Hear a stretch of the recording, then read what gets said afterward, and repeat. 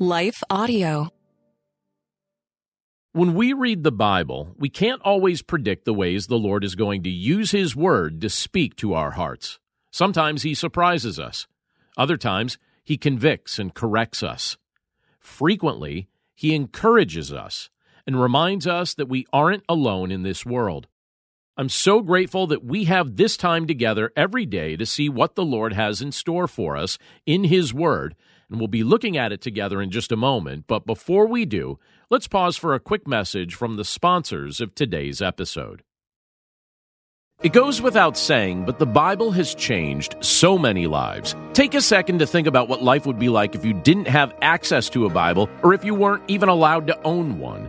And that's a reality that many are facing. That's why I want to tell you about one of our partners, Cru. Cru has missionaries in almost every country, and they are seeing people come to know Jesus. There's just one thing they're missing: a Bible in their own language. For only $24 a month, you can provide 3 people with Bibles each and every month. When you sign up to provide 3 Bibles with a monthly gift of $24, Cru will also provide meals to 12 hungry individuals through their humanitarian aid ministry. Plus, you'll receive a free copy of my book, Walking in Wisdom. Simply text WISDOM to 71326 to help today. That's WISDOM, or visit give.cru.org/wisdom. Again, that's give.cru.org/wisdom. Message and data rates may apply. Available to U.S. addresses only. Hello, folks. My name is Derek Greer, and I'm reaching out to fellow pastors and church leaders just like you to join me and other Christian leaders and organizations throughout the nation as we come together on June 8th and 9th for National Unity Weekend. Together, we will show the love of Jesus as we serve our communities on Saturday, June 8th, and then preach from a shared text on Sunday, June 9th. To register, go to unityweekend.com. That's unityweekend.com to join us as we unite the church and unite the nation. You're listening to the Chapter a Day audio Bible. I'm John Stange, and today we're in Jeremiah chapter 17, and we'll be reading from the Christian Standard Bible. The sin of Judah is inscribed with an iron stylus. With a diamond point it is engraved on the tablet of their hearts and on the horns of their altars, while their children remember their altars and their Asherah poles by the green trees on the high hills, my mountains in the countryside. I will give up your wealth and all your treasures as plunder because of the sin of your high places in all your borders. You will, on your own, relinquish your inheritance that I gave you. I will make you serve your enemies in a land you do not know. For you have set my anger on fire. It will burn forever. This is what the Lord says. Cursed is the person who trusts in mankind. He makes human flesh his strength, and his heart turns from the Lord. He will be like a juniper in the Arabah. He cannot see when good comes, but dwells in the perched places in the wilderness, in a salt land where no one lives. The person who trusts in the Lord, whose confidence indeed is the Lord, is blessed. He will be like a tree planted by water. It sends its roots out toward a stream. It doesn't fear when heat comes, and its foliage remains green. It will not worry in a year of drought, or cease producing fruit. The heart is more deceitful than anything else, and incurable. Who can understand it? I, the Lord, examine the mind. I test the heart to give each according to his way, according to what his actions deserve. He who makes a fortune unjustly is like a partridge that hatches eggs it didn't lay. In the middle of his life, his riches will abandon him. So in the end, he will be a fool. A glorious throne on high from the beginning is the place of our sanctuary. Lord, the hope of Israel, all who abandon you will be put to shame.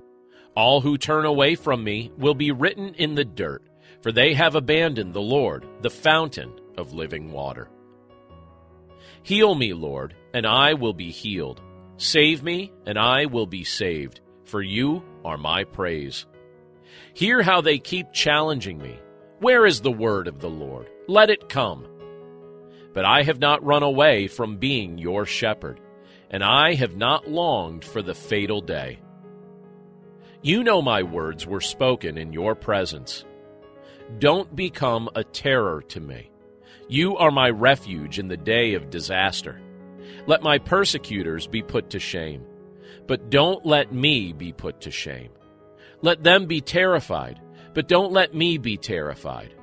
Bring on them the day of disaster. Shatter them with total destruction. This is what the Lord said to me. Go and stand at the people's gate, through which the kings of Judah enter and leave, as well as at all the gates of Jerusalem. Announce to them, hear the word of the Lord, kings of Judah, and all the residents of Jerusalem who enter through these gates.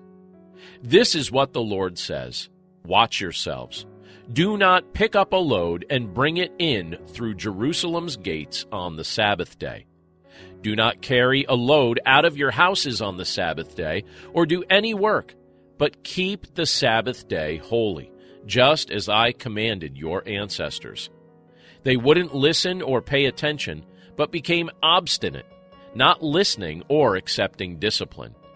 However, if you listen to me, this is the Lord's declaration, and do not bring loads through the gates of this city on the Sabbath day, but keep the Sabbath day holy and do no work on it. Kings and princes will enter through the gates of this city. They will sit on the throne of David. They will ride in chariots and on horses with their officials, the men of Judah, and the residents of Jerusalem. This city will be inhabited forever.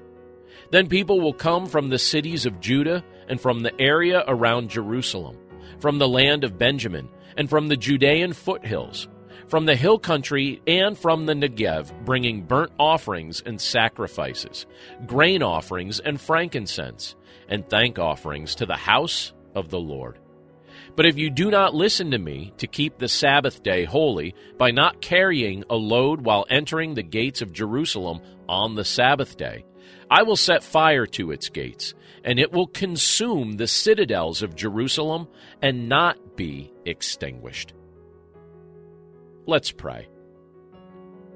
Lord, we thank you for your word, and we thank you for the privilege of being able to look at it together today. We thank you, Lord, for the things that you reveal to us in it. We thank you, Lord, that you tell us in this portion of Scripture that our trust should not be in mere men. So often, Lord, it's the tendency of our hearts to put our trust in the things that we can see or observe or the things that we're most familiar with. And oftentimes, Lord, we put our trust in other humans instead of trusting in you. But Lord, you tell us in your word that your Son, Jesus Christ, is the one that we're to trust, the one that we're to have faith in. So, Lord, we pray that our trust would be in you through faith in your Son, Jesus Christ, that we would walk with you faithfully, and that our greatest faith would not be in humanity. Lord, help us to remind our brothers and sisters that our faith should be in you, and that you are the one who restores all things. So we commit this day to your care. We thank you, Lord, for your love and for your presence, and we pray this all in Jesus' name. Amen.